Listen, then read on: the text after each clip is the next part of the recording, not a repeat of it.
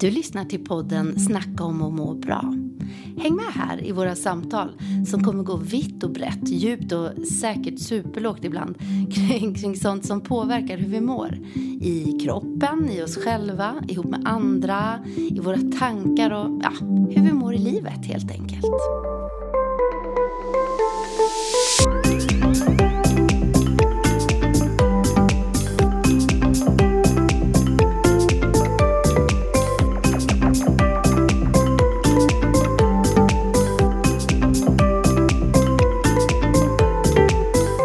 Vi är på gång! Nej, jag trodde du skulle komma in där. Jag är ju inte beredd att köra själv. Don't leave me hanging. Nej, det var jätteelakt faktiskt. Jag var så koncentrerad på att köra rätt takt. Takten var viktigare än tonen. Mm. Ja, men hur, Linda, hur är din dagsform idag? Du, idag luktar jag svett. Ja, men jag känner det. Nej, det gör jag inte. Nej, men du vet så här, träningskläder som när de blir lite svettiga. Mm. Ja, och så kommer det fram fel dofter. Men, do I know that? Ja, det är den här. Jag ska lämna tillbaka. Men i alla fall, jag har haft ett kårpass. Ja. Väldigt skönt. Jag fattar inte varför jag inte tränar mer på morgonen. Det är ju väldigt skönt. Visst är det. Men jag har faktiskt i 3 dagar så har jag tänkt så här. Det var ju du som inspirerade mig till det. Pratade vi om det sist till och med? Att jag hade tagit en liten springrunda. Mm. Det gjorde jag även i måndags och i tisdags. Skönt. Så superkort. Ja. Och det behövs ju inte Det mer. behövs inte mer. Kanske en kvart eller någonting. Och så bara kände jag och så lite stretch för det. Det är det för dagen. Nej, men jag låter jättejobbig när jag säger så. Nej, det är underbart. Men just det där, det har ju du och jag pratat om, good enough. Mm. Och så har jag blivit väldigt mycket med träningen. Hellre att jag kör en 20 minuter än inte alls. Mm. Så all rörelse som blir av är bra, tänker jag. Och det är mäktigt att det där som man kanske ser som det lilla och bara en kvart, bara 20 minuter, att det ger så mycket. Precis. Det är ju fantastiskt. Det behövs ju inte så mycket mer egentligen. Så jag har nog tänkt lite extra så här i att rusta mig i november nu. Mm. Att jag ska öka på lite rörelse, men det behöver inte vara så mycket mer än så. Och sen så har jag börjat äta lite mer, få i mig lite mer vitaminer medvetet också. Så att jag tänker, jag ska ta den med liksom kraft den här månaden. Mm. Det är också lite extra utmaningar jag ska avsluta min skola nu och sådär. Så att jag har...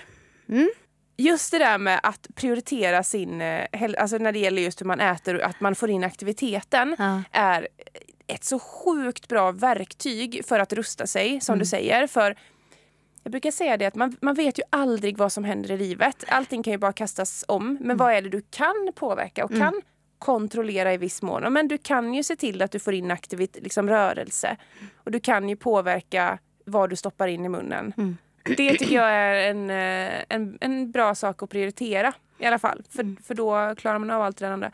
När jag själv går in i perioden när jag vet att nu är det mycket. Den här veckan blir intensiv. Då är jag extra noga med att se till att jag får till både sömn och bra mat och träning. För jag vet att då orkar jag väldigt mycket bättre. Annars är det som att sätter jag mig och käkar massa skit nu i stress, då kommer jag inte orka av det som kommer dagen efter. För jag kommer vara så grinig och trött. Och då jag försämrar mina förutsättningar. Jag tänkte på en så här prioriteringslista häromdagen. Vad är viktigast för att jag ska liksom...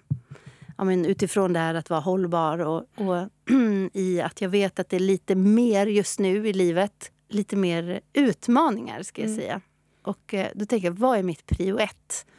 Och jag tänkte, nu borde jag ju säga familjen. Men prio 1 blev ju rörelse, mat och sömn. För att jag ska kunna prioritera familjen och skola, jobb eller vad det var det man står i. Så någonstans så är det måste ligga överst för att jag ska orka det andra och göra det bra. Tänk vad konstigt det blir när man då vänder på det och man känner att jag har så mycket på jobbet eller i skolan med familjen. Jag hinner inte träna och äta bra. Nej. För det är det väldigt många som säger. Ja, men eller hur? Det är ju det vanligaste. Det är jättevanligt. Och så är jag också. Så jag sitter där och låter lite präktig nu. Men jag har ju, det var ju också med anledning av att jag bröt insåg nu att nu har jag haft för mycket en period och det har varit mycket resor och då tappar man de vanliga rutinerna och då har inte jag liksom gjort den där avstampet och tänkt okej, nu Linda, nu blev det ju inte som det behöver vara för att din kropp ska må bra. Hur gör du nu för att hämta hem det? Och hur får du in det när inte veckan såg likadan ut? Mm. Och då är det väldigt bra att veta att good enough. Ja. Att, men en kvart har du, en kvart kan du trolla fram. Ja. Låt det vara en kvart och bara. Det kommer göra så mycket mer än att du tänker att jag hinner inte träna alls. Nej, precis. En kvart om dagen. Good enough. Mycket. Good enough. Good enough. Men du då, din dagsform? Ja, men jag är on fire idag. Jag mår jättebra idag. Det är roliga grejer på gång, jätteroliga grejer på gång. Och jag har igår och i förrgår har jag tävlat. Ja. KM, klubbmästerskap i stallet. Så det har varit dressyr, det har varit hoppning. Och jag gjorde tenta i mikrobiologi som jag klarade av igår var det också, precis. Nu är det ju... Det har hänt så mycket så det känns som att det var länge sedan. Ja, men lite så. Men det har varit så smackade dagar här nu med massa sånt här som man bara... du vet när man inte riktigt hinner stanna upp och reflektera över vad det är man ska göra. För att det är så stora grejer. Så man får liksom bara nästan ta på skygglapparna och bara köra. Och så får man reflektera. En strut som när det är strutfotboll. Strutfotboll. Har du inte kört den någon gång? Nej, bubbelfotboll har jag kört. Ja, nej, men om du har en strut som blir liksom där det lilla hålet blir där fram. Ja, men shit vad roligt. Och så ska du spela fotboll med det. Nej, alltså, du har ju inget periferiseende utan alla springer liksom och viftar med huvudet för att få någon uppfattning om bollen. Jag ser alla bara springer in livsfarligt. i varandra. Ja, precis. Precis så. Så här skyddsutrustning. Ja, men det har varit det har bara varit bra dagar och jag är väldigt taggad på framtiden känner jag. Och jag börjar få, det här är inte socialt accepterat, men jag börjar få julkänsla. Jag med. Och du också? Ja, jag med. Verkligen. Jo, ska vi spela en jul? Nej, det ska vi inte för då slutar folk lyssna. Idag när vi spelar in det är alltså 3 november idag. Och vi har julkänsla i början på november. Jag vet inte om det är okej egentligen. Jo, det är det. Ja, det är det. Ja, tack. Men hemma hos oss är det. Ja, men vad skönt. Ja. Det är ju där så jag ska hänga. Och någon vecka innan, jag får men det är ju att Josefina speciellt då är väldigt mån om julen. Så helst skulle hon nog vilja att vi börjar julpynta nu. Men jag har sagt en vecka innan advent, då kan vi förvandla hemmet till med ljusslingor och röda och råa attiraljer. Men så mysigt också att ha det julpyntat inför advent och att man inte julpyntar en vecka innan julafton. För då går ju alla advents liksom. Ja, men precis. Adventarna. The advents. It's going over. Yes. Tänk vad vi har suttit här och pratat mycket, Nina. Och jag tänkte på det nu när men idag var du jättetaggad. Sist vi började prata, då var du inte taggad. Då började vi med, men då tog vi typ en timmes prat innan bara för att man inte var taggad. Och jag inte bara grät. Ja, men då bröt ihop en smula liksom. Men att vi har verkligen fått följa varandra. Upp och ner. Upp och ner, och precis som livet är. Ja. Vi har ju fått lite feedback ibland på att vi har, det här är vi stolta över, att vi inte avbryter varandra så mycket. Vad sa du nu? Nej, nu hann du inte avbryta. Nej, han inte ens. Jag är oförmögen att avbryta tydligen. Ja, det är bara stort grattis till dig. Nej, men kanske att vi har lärt oss att det har med den här inspelningsfunktionen att göra. För jag är inte alltid så bra på det i övriga livet. Nej. Hur är du? Det är nog... Jag har tänkt alldeles för lite på det där. Innan? Ja. Just det här att lyssna på en annan människa och låta den komma... Liksom, nu är det fokus på den här personen. Den berättar om någonting ur sitt liv. Och jag behöver inte vara snabb med att ge ett exempel från mitt eget liv som liknar det den berättar. Bara för att vi ska kunna... hitta varandra i det. Och vissa gånger kan det ju vara rätt. Men jag tycker det är en svår balansgång det där. Men jag tänker också på, vi ska närma oss vårt ämne här nu, men jag tänker också på att i början när vi började podda och det här att sitta mitt emot varandra, jag tyckte det var skitjobbigt. Att sitta och titta dig så här som jag gör nu och känna mig ganska lugn i att sitta och titta dig i ögonen. Men att jag flackar ju gärna med blicken och tittar åt andra håll och Det här, men att man har övat upp det. Och det är en bra förmåga vi har övat upp, tror jag. Verkligen, för jag är likadan alltså. Nu det drar jag ett exempel från nu, bara för det så känns det som att vi... Nu bara alltså, vi stirrar på varandra nu. Ja. Ja. Men om det här ska vi ju prata lite om idag. Är du en som alltid ger exempel från ditt egna liv? Är du en som försöker lösa andras problem? Är du en som alltid avbryter när andra pratar? Är du en som frågar hur någon mår trots att du inte har tid att lyssna? Då ska du hänga kvar och lyssna på det här poddavsnittet.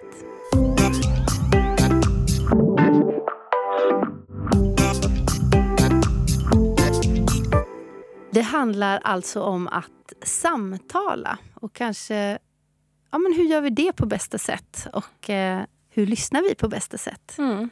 Det är ju en stor konst. Verkligen. Att prata eller framförallt att lyssna. Nu var det ju en massa frågor här i början. Var det någon som du hakar fast vid? Ja, men jag kan tycka att det är svårt. Det med att avbryta, det kan jag tycka blir svårare när man är flera som pratar. För att man ska komma till tals. För sitter man och väntar på tystnad så blir det ibland som att man kommer aldrig in i samtalet. För att andra är så himla snabba med att liksom ta vid precis. Sista bokstäven, ordet någon annan säger, så är den andra personen. Alltså så blir det så här. Ja, det var som... ja, men det blir så himla... Då kan jag tycka att det är svårt att liksom hitta den här dynamiken. Men det handlar ju mycket om att lyssna av och känna av den man pratar med. Ja, verkligen. Ja. Men jag tänker på det här med att avbryta, att det är lättare att, liksom, att ha ett flöde i ett samtal när du bara är två. När man är två. Eller en mindre grupp. Men typiska sådana sammanhang tycker jag är fester eller mingeltillställningar. Jag kan bli oerhört frustrerad. Och det är väl bara att jag har gjort mig själv så medveten om det här. Ja, men tänk dig det här scenariot. Det kan vara du och jag som står och pratar.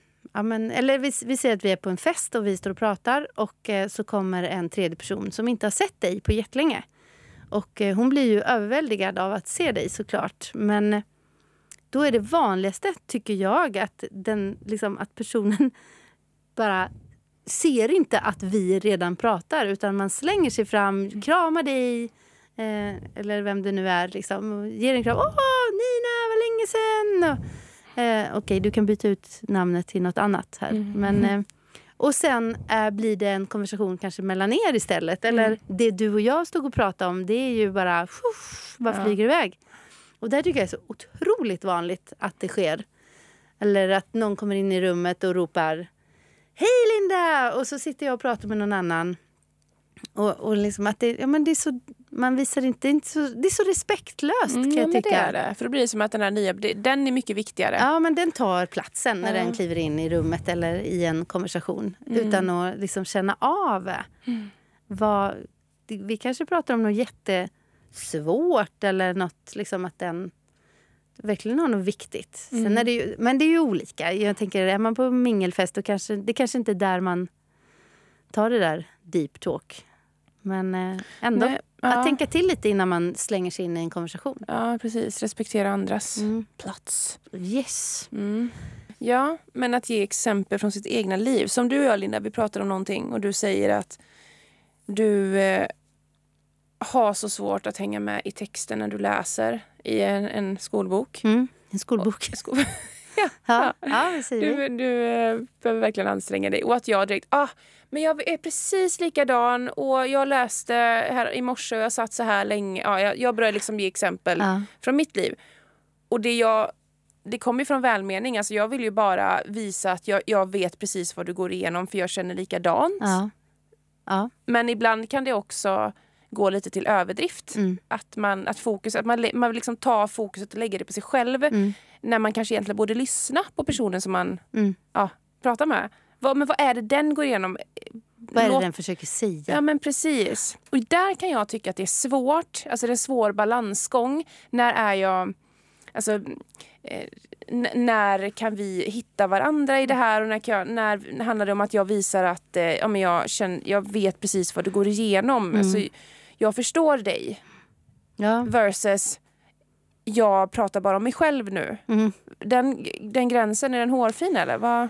Jag tänker att om man tar ett exempel från sitt eget liv för att stärka den andra, då är det också mitt ansvar att ge tillbaka ordet. Eller liksom, det är viktigt att jag får tillbaka storyn till... Det är inte den andra då som har det ansvaret eller ska behöva säga så här, jo men som jag sa så tycker jag det här är ganska jobbigt. Och att den liksom gång på gång får ta upp sin berättelse igen som den försöker berätta. Och det här är ju också jättevanligt. Och det är ju svårt, just det här om man är vänner så är ju det här växelspelet det är vanligt och det är viktigt. Men det är ju också viktigt att få in lite respekt i de samtalen, tycker jag. Jag tittade på, vad heter det? Lyxfällan. Fällan. Fill in the blanks. Fyllefällan. Lyxfällan tittade jag på. Och då var det ett par som fick gå till en parterapeut eller någonting. Och då var det kring deras kommunikation.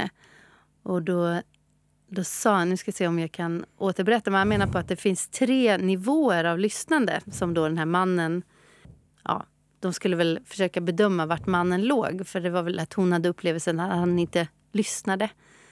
Och då var liksom lägsta nivån där var väl just det där att man direkt tar det till sin berättelse. Och jag brukar säga det hemma, att om jag kommer med något, att jag har haft så ont i huvudet idag. Och så direkt så är det ju någon annan som har haft lika ont, om inte värre. Och så blir det, så lommar man iväg med sin lilla, sitt behov. Men så det var väl den nivån. Och där kan jag säga direkt att jag har vissa vänner som alltid gör det här. Där jag känner att jag får liksom ta tillbaka. Och jag gör det ju själv också ibland. Så det är jag ju högst medveten om. Men så tror jag nästa nivå, jag vet inte om det fanns 3 olika sätt. Jag tar bort det där med att det är nivåer. Men sen var det ett sätt, det är att man alltid ska komma med en lösning. Sådär. Och det kan ju vara typiskt manligt och kvinnligt också. Tänker jag spontant. Att direkt när jag uttrycker en känsla så vill den jag berättade för, typ min man kan det vara, som vill lösa det. Nu ramlar polletten ner för mig. Vad det var jag säger eller exempel i ditt liv eller men på tal om män. Jag älskar dig, Emil. Men här kommer det. Nej, men på tal om att allt ska finnas en lösning. Gör så här. Inte lyssna bara på mig. Ja, precis. Och det kan ju vara lite så att man ibland så vill jag bara säga att det är så här jag känner. Jag vill inte ha någon lösning på det här problemet. Jag vill bara uttrycka att jag är lite frustrerad just nu. Medan det är ju i all välmening som någon vill komma med en lösning. Ja, visst. Det får man ju faktiskt lära sig i motiverande samtal, alltså den samtalsmetodiken. Att det handlar inte om att du ska sitta där och ha svar på allting, vilket ju är väldigt skönt också. Om man jobbar med coaching och sådär. Man ska coacha människor och hjälpa dem i samtal. Att sitter någon och har ett jättetungt hjärta. För då får man ju panik som coach. Tusan ska jag liksom hjälpa den här människan med för typ av svar? Ska jag ha lösningar på allting? Men det är också skönt att du ska inte ha lösningar på allting. Nej. Du ska lyssna. Det tyckte jag var största... Jag vet när jag insåg det där nu under den här utbildningen jag läser. När det gick från att tänka prestation. Att jag måste prestera, jag måste vara klok när någon kommer till mig för ett samtal. Och då går ju hela min tankeverksamhet åt medan den andra pratar och berättar om det den står i. Då blir ju min hjärna blir full av att fundera ut en lösning som ska låta klok och bra och liksom som den ska kunna köpa på något sätt. Men när man landar i det, jag visste väl att det var så, men när jag landade i det här att Linda, du behöver inte kunna, du behöver inte komma med de där lösningarna, men däremot så behöver jag kunna föra den personen vidare i sina tankar. Så att den kanske kommer fram till en lösning själv. Men det ska ju inte vara min lösning. Nej. Utan det ska vara dens lösning. Eller så att den får... Annars så hoppar man ju över hela den här tankeprocessen som är viktig. Till att man förstår varför man ska göra någonting. Och tydligen då, enligt forskning, så ska det vara mycket större genomförande hos en person som själv kommer på lösningen. Eller så här behöver jag göra, har jag kommit fram till nu när jag har samtalat med den här coachen. När jag själv kommer på det så kommer jag med större sannolikhet också att genomföra och få det gjort. Än om någon annan säger åt mig vad jag ska göra. Och det här är någonting som är helt groundbreaking, känner jag, för alla, till exempel personliga tränare och kostrådgivare, som det kan kännas som att det handlar om att vi ska göra program, vi ska ge lösningar till människor. Och så när jag läste om det här så kände jag att okej, shit vilken utmaning. Hur ska jag kunna få in det här i mitt coachande? Ja. För det är klart att jag kan ju inte, kommer en klient till mig, vi har mig som PT, men hur skulle du själv vilja utföra det här knäböjet? Ja. Alltså det är klart att jag måste ju stå för en viss kunskap. Absolut, men annars skulle det inte krävas någon utbildning någonstans. Lite så. Men det är samtidigt väldigt värdefullt verktyg när det kommer just till och samtalet. Och, för det är så mycket mer som sagt än vad träning och kost när det gäller hälsa i livet. Det är också allt det där runt omkring. Och då har man mycket inom sig själv. Och som du säger, man måste kunna föra personen framåt i det också. Hur kan man göra det då? Om vi nu... Fasen. De öppna frågorna. Att låta personen liksom reflektera och utvärdera lite själv. Jag läste också någonting som var väldigt spännande just i samtalsmetodiken MI, att man ibland kan nästan lite provocera åt andra hållet för att få någon slags så här omvänd psykologisk effekt. Det här låter jätteflummigt, men jag ska försöka förklara. Så låt säga att du säger jag är så arg på min man. Så här, jag är så trött på han. Och så säger jag då, jag ska vara din coach. Han är riktigt dum i huvudet, säger jag, för att liksom förstärka. Och då rent psykologiskt så är det lättare att du typ... precis. Då börjar du försvara han. Just det. Nej, men han är inte... Fast han vill ju bara väl. Kommer du fram till. Och det ligger någonting i det. För ibland så är det så här, det är okej för mig att prata illa, men liksom uttrycka någonting som till någon jag har en relation till. Men om någon annan kommer utifrån och börjar, låt säga mina föräldrar. Att jag kan läsa ur mig och att jag är frustrerad på mina föräldrar till mina vänner. Men skulle mina vänner börja prata skit om mina föräldrar, då är det ju riktigt illa. Liksom. Ja. Eller hur? Precis. Och på samma sätt då, så om du, samma scenario, du är arg på din man och jag försöker försvara din man. Han vill bara väl och du får tänka att jag försöker komma med de här lösningarna och så här tänker han säkert. Då är sannolikheten större att du nej men han gör det här och det här och du bara bygger upp och blir liksom argare och argare. Så att jag försöker hjälpa dig, men det är motsatt effekt. Det tycker jag är ganska intressant. Men de här öppna frågorna då, för det är ju också så här med hjälp av följdfrågor så kan du ju föra en berättelse vidare. Ja. Har du inte dem, då kan ju ett samtal ta superslut. Att jag lägger fram någonting och så följs det inte upp alls. Eller någon tar en helt... Jag sa ju det igår, eller jag sa det förut, att jag nämnde en sak för min man igår. Att idag tog jag en promenad med den här människan. Och han vet, hade han lyssnat där så hade han förstått att det betyder ganska mycket. För just det har ju du längtat efter, att få prata med den här människan. Så. Men istället sa han, kul, tog du hunden med dig? Sa han. Och och sen började han på något nytt. Och Hallå! Nej, men så lätt hänt är det. Men hela kärnan till varför man säger någonting bara försvann.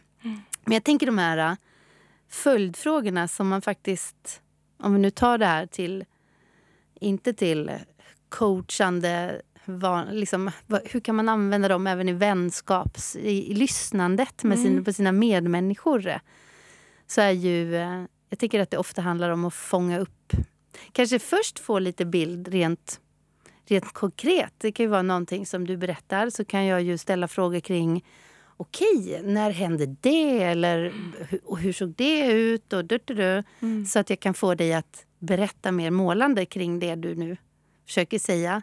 Men framförallt, vad hände då? Eller vad kände du då när det hände? Att jag frågar om dina känslor och du får berätta, du får reflektera. Eller vad tänkte du, vad gjorde du och sånt. För det är väldigt skillnad att sitta och känna saker och ting och man ser frustrerad om det nu är det och man är i det. Men när man sen då helt plötsligt får prata om det och får, som du säger, jag själv får måla upp hela min bild, jag får ut allting. Det är ju en form av bearbetning bara där, att faktiskt få från de här tankarna som virvlar omkring i huvudet liksom, ut till något mer konkret. Jag hamnar med en kollega som jag inte alls känner eller som jobbar i samma hus som mig. Det var nu i sommartider, så det var inte så, liksom, man hamnar med andra personer än vad man brukar göra. Och vi satt kvar lite vid bordet efter de andra hade gått och hon började berätta, eller jag ställde någon fråga om hennes liv. Och och använde mig av de här följdfrågorna. Så hon berättade, och det var ju bara mitt intresse som fick den här berättelsen att komma liksom, för att jag ställde frågor. Men så efter ett tag, det som jag hade sett som ett vanligt samtal, så säger hon efter en stund: vad skönt det var för att få sätta ord på det här. Liksom. Och jag bara, wow! Ja, det har jag nog inte gjort förut, sa hon. Att det, nu ryser jag nästan när jag säger det. För att det blev så, jaha, är det så här det funkar, tänker jag. Och det kan ju också vara en följdfråga. Hur känner du nu när du har berättat det här? Precis. För just det där att sätta ord på saker och ting. Men det har vi ju pratat om förut det här. Men vi har haft något avsnitt om och att sätta ord på och hur mår man kring det. Men här är det alltså den andra rollen. När någon annan sätter ord på och hur du som medmänniska, som vän eller förälder eller vad det nu är, kan få hjälpa. Ja. Hjälpa andra att få säga sina känslor och tankar och berättelser. Och där händer det ju magiska saker. Och att den hjälpen inte nödvändigtvis är att komma med de där lösningarna, utan att det är lyssna och bekräfta det man hör. Att jag hör dig säga det här var tungt, det känns tungt för dig. Jag hör det, jag förstår verkligen det. Och inte, jag förstår att det var jobbigt, men tänk så här istället. För jag vet att det kommer ju alltid bara av välmening såklart. Ja. Men det kan bli så fel. Men jag vill bara vara i det här. Jag behöver få vara i min sorg kring detta till exempel. Eller jag behöver få uttrycka frustrationen för att då som målet är själv komma på hur jag ska ta mig ur det. Vi pratade om för några veckor sedan om puffet, eller rätt sagt hur vi reagerar på när det sker en oförutsedd händelse. För mig blev det ju jättetydligt då med någonting som jag lärt mig gällande samtal, att för att kunna möta en annan människa så måste du bli fri från dig själv. Så står du själv och är jättepåverkad av det som har hänt och inte har hunnit bearbeta det, så har du jättesvårt att möta en annan människa som reagerar på ett annat sätt. Då blir det ju en krock innan du har hunnit liksom, tänka till och reflekterat över dig själv. Och det är därför det är så viktigt att om du ska jobba med samtal till exempel, det är ju en hel resa att göra i sig själv. För det är så många ämnen du måste bearbeta. Vad tycker jag själv i det här?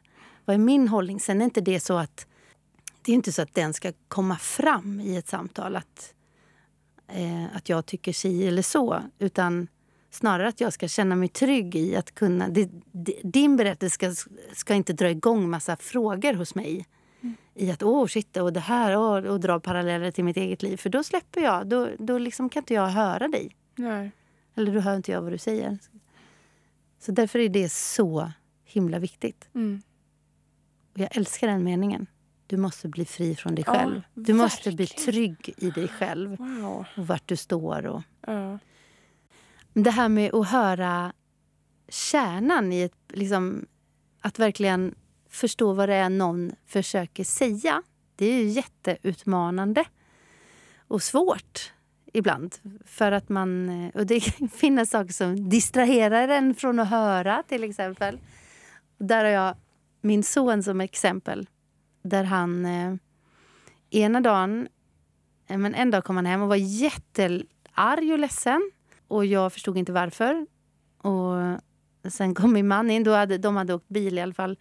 Och där och då så hade min son, eller Jonathan heter han ju, försökt att berätta. Han hade berättat någonting för min man. Och sen mitt i hade min man sagt till Jonathan att har du inget du kan smörja läpparna med? För han var så väldigt torr om läpparna.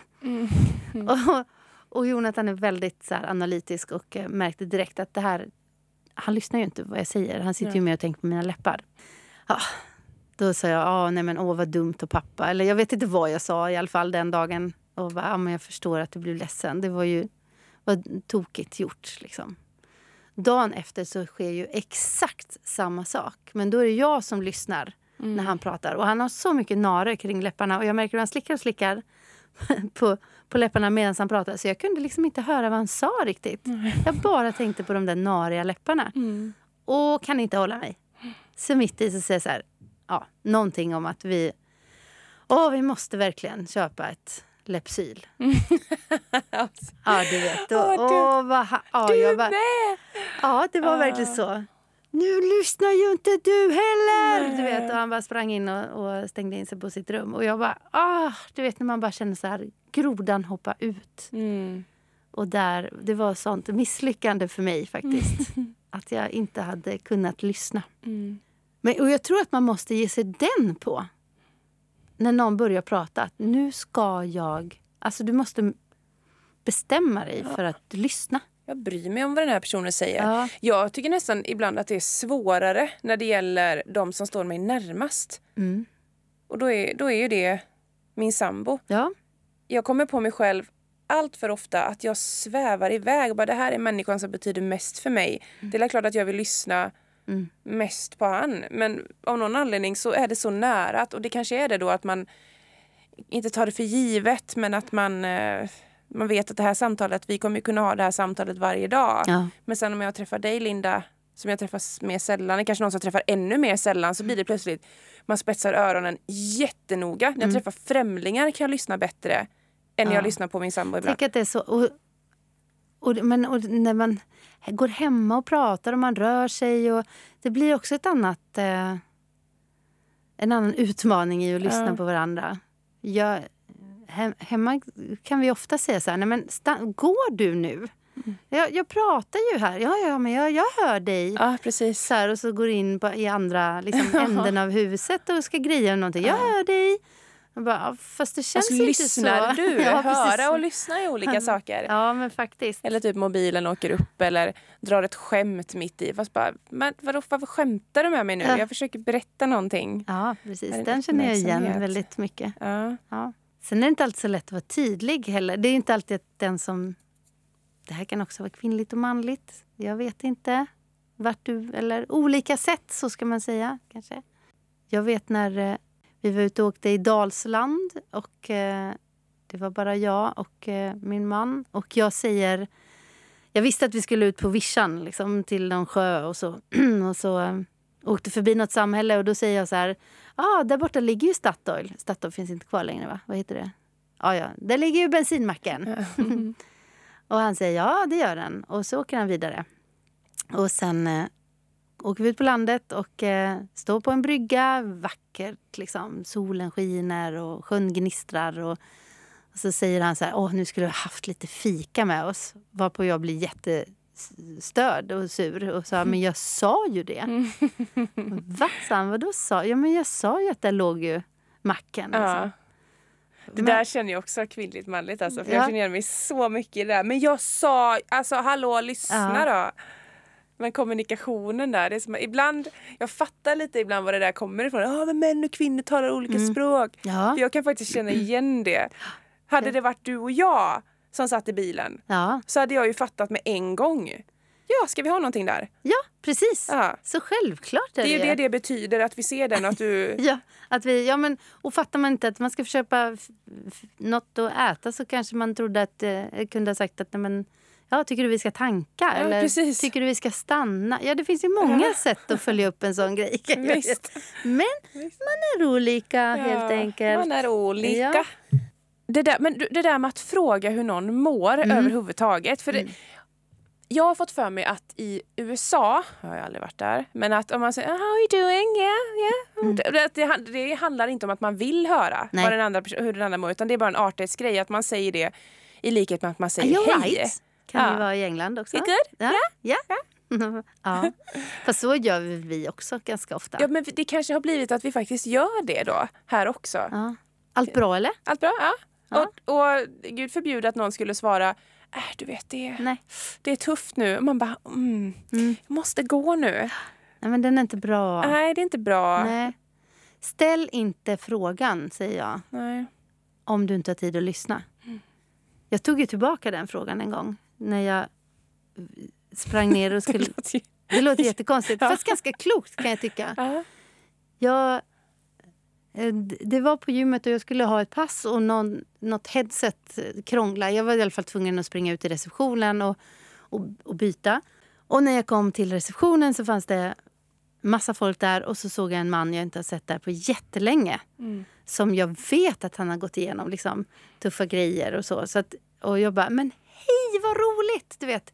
Säger jag i lite farten. Och ger honom en kram. Och så bara, hur mår du? Och där bara... Jag ville ju så gärna veta det här, men jag hade ju verkligen inte tid att lyssna. Nej. Och det kom jag på ganska direkt. För han bara liksom dra efter andan för att börja. Jag bara, vänta lite, så vänta, stopp.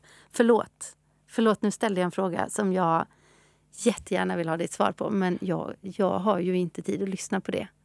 Så för vi börjar ett pass nu. Så det var dumt av mig. Så men kan inte du komma någon dag den här veckan och ta en kaffe här? Så får jag höra svaret. Det var väl ett skitbra sätt att hantera det. Ja, men det var det. Ja, men det är ju inte så ofta man gör så. Nej. Och inte jag heller. Men vad fint, för det hedrar ju den andra personen. Att jag vill veta istället för alternativet då. Att jag lyssnar väldigt snabbt och så stressar jag iväg. Och ger något halvdant svar.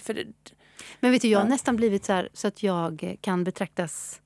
Jag vet inte om jag ibland betraktas lite för ytlig eller ytlig, men som jag var ute och gick med en vän igår och det var jättelänge sedan vi pratade, men vi har setts väldigt ofta, men då har vi inte haft tid att prata, utan det har varit så där i bytet på när jag har sprungit in och haft pass och så. Och då har jag känt att jag vill inte ens fråga, jag har inte velat fråga. Mina frågor var för stora för att jag skulle ens äntra dem. Liksom. Så då har det bara blivit ytprat. För att det är ingen idé. Det andra, det blir för stort. Och det är ju egentligen en välmening. För att jag vill höra mer. Jag vill inte ha ett kort svar. Jo, det är väl bra eller det är väl sådär. Eller, för jag kommer inte ha tid att lyssna på några följdfrågor. Eller ge några sådana. Så att lite balansgång. Men just värdefullt att ändå kunna säga det. Vet du, vad jag vill att vi ska prata. Kan vi boka in en tid? För nu känner jag att jag inte hinner det. Men jag bryr mig. Hade jag blivit jätteglad över att få höra. Någon som, det där är ju verkligen att bli sedd. Ja, men det är och det ju. Uppskattad. Ja. Liksom. Ja. Nu kommer alla skjuta fram samtalen i framtiden. Tack vare ett avsnitt så har jag 10 inbokade möten här nästa vecka. Ja, men precis. Ska vi ta en sista punkt? Jag tror att vi har betat av våra frågor. Vi har pratat lite kort om de frågorna vi ställde inledningsvis. Men jag har skrivit upp en punkt inför idag. Och det är förutsättningar för ett gott samtal. Det hör ju lite ihop med det här, har jag tid att lyssna? Ja, just det. Men också tänker jag kanske tänker jag mer på vardagssamtalen nu. Du vill påminna om någonting eller du vill få någonting sagt. Du vill få ur dig någonting. Och det kan ju också vara en känsla. Det kan ju vara att du är arg på någonting eller vad det nu är. Men är det rätt förutsättningar för den andra att kunna ta emot det budskapet? Ska jag slänga ur mig det när jag vet att personen i fråga som ska höra det är på språng till exempel? Eller jag vet att den här har jättelite tid, eller just idag så är det jätterörigt i den personens liv. Är det rätt av mig bara för att jag ska lätta på mitt hjärta att jag tar det här nu? Eller skulle det kanske bli bättre. Att jag tar det en annan dag. Det har ju kanske mer med... Ja, jag tänkte säga det är mer med att prata än att lyssna. Fast man kan ju vända på det. Man kan ju tänka om någon kommer och säger något till dig. För så kan det också vara att... Ja, men, och det har ju med det jag nyss sa. Just det där att nu var inte ett läge att lyssna. Men jag tänker att det är lite så här... Är det läge att ta det här nu? Är det en god miljö? Är vi tillräckligt avslappnade? Är vi tillräckligt...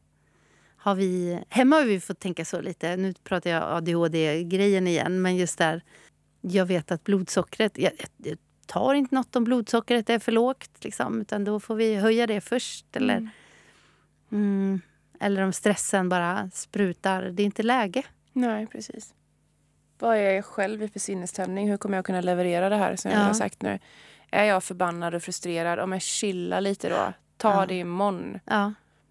Bit ihop nu. För jag har fått bita mig själv i tungan ibland. Jag är väldigt... Jag brusar ju upp inte jättelätt. Men när jag väl blir arg då kan jag verkligen brusa upp. Så. Och då vill jag ju gärna ibland tyvärr ta vissa saker. Och det är jättedumt. Alltså, det kan bli så himla fel. Ja, men det kan det. Och så kan det om mitt håll bli fel för att saker bara drar ut på tiden kanske. Att man väntar på rätt förutsättningar som aldrig kommer. Ja, och ibland är det också så här bra att ha lite eld i baken. Om det är någonting som... men passa på nu när du har lite passion i dig. Ja. Alltså, ibland kan det vara så också. Jag ska behöva stå upp för mig själv och jag är alldeles för mesig i vanliga fall. Men nu är jag arg. Jag får mycket gjort när jag är arg. Men jag är så dålig på att säga saker. Men jag får mycket städning gjort. Eller jag vill säga, jag gör saker som jag kan liksom... tänkt på i flera... Det här var ju inte så bra tillägg till konversation, till samtal. Nej, men man kan... Det är nog viktigt att få ur sig känslorna. Det är nog det jag säger. Och jag kanske har varit bättre på att göra det rent fysiskt. Att jag får ur med det. Att jag bonkar ner någonting. Eller, Jag blir väldigt så här, när jag är stressad så kan jag få mycket städning och sånt gjort hemma. För att jag vill sysselsätta mig. Jag vill bara pyssla med någonting. Just det. Man gör det bra. Man gör det bra, säger jag.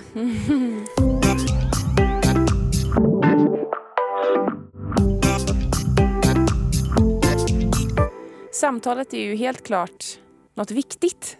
Absolut. Ja, men det är det. Ja. Det är ju alltså konversation, kommunikation är ju... Jag tycker vi ofta landar i det. Att det är lite A och O. Nej, men jag tror att en stor takeaway idag... Det är nog, för min del i alla fall, det är nog det här med att lyssna ordentligt. Låt fokuset vara på den du lyssnar på. Jag tänker på det här att tala är silver och tiga är guld och det där. Och också, jag hörde någonting, jag kommer inte kunna formulera det här rätt nu. Jag kan inte citera det helt rakt av, men kontentan är i alla fall att du vet ju redan allting du tänker säga. Du har ju koll på det, men det är ju lite mer intressant att lyssna på vad den du liksom står med nu. För där kan du faktiskt lära dig något nytt. Du har redan koll på allting som du har inom dig. Liksom. Ja, utmana dig i lyssnandet. Sen behöver inte det här betyda att vi inte ska... Jag pratade förut om den här växelverkan. Och ibland kan det ju vara underbart när det bara kastas ur olika saker. Och man får andras berättelser och man skrattar. Och liksom, så det är ju också en konst. Men... vi ska inte ta bort den typen av konversation heller. Men jag tror att vi behöver lägga mer tyngd och mer fokus på att lära oss att lyssna och föra andras tankar vidare. Och tänk vad fantastiskt det är när man har varit i ett samtal med någon och man har blivit lyssnad på. Och vad skönt det var att få sätta ord på det här och någon som bekräftade det jag sa och som, jag förstår att det känns tungt. Och då också det här med att man inte måste komma med en lösning. Att ta bort den pressen från dig själv som lyssnare.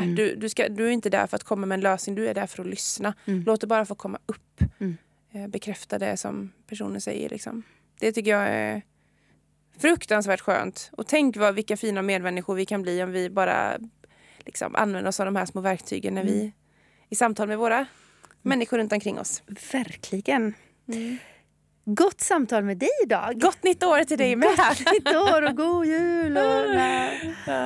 Vi ses om en vecka. Ja, men det gör vi. Ha det. Ha det.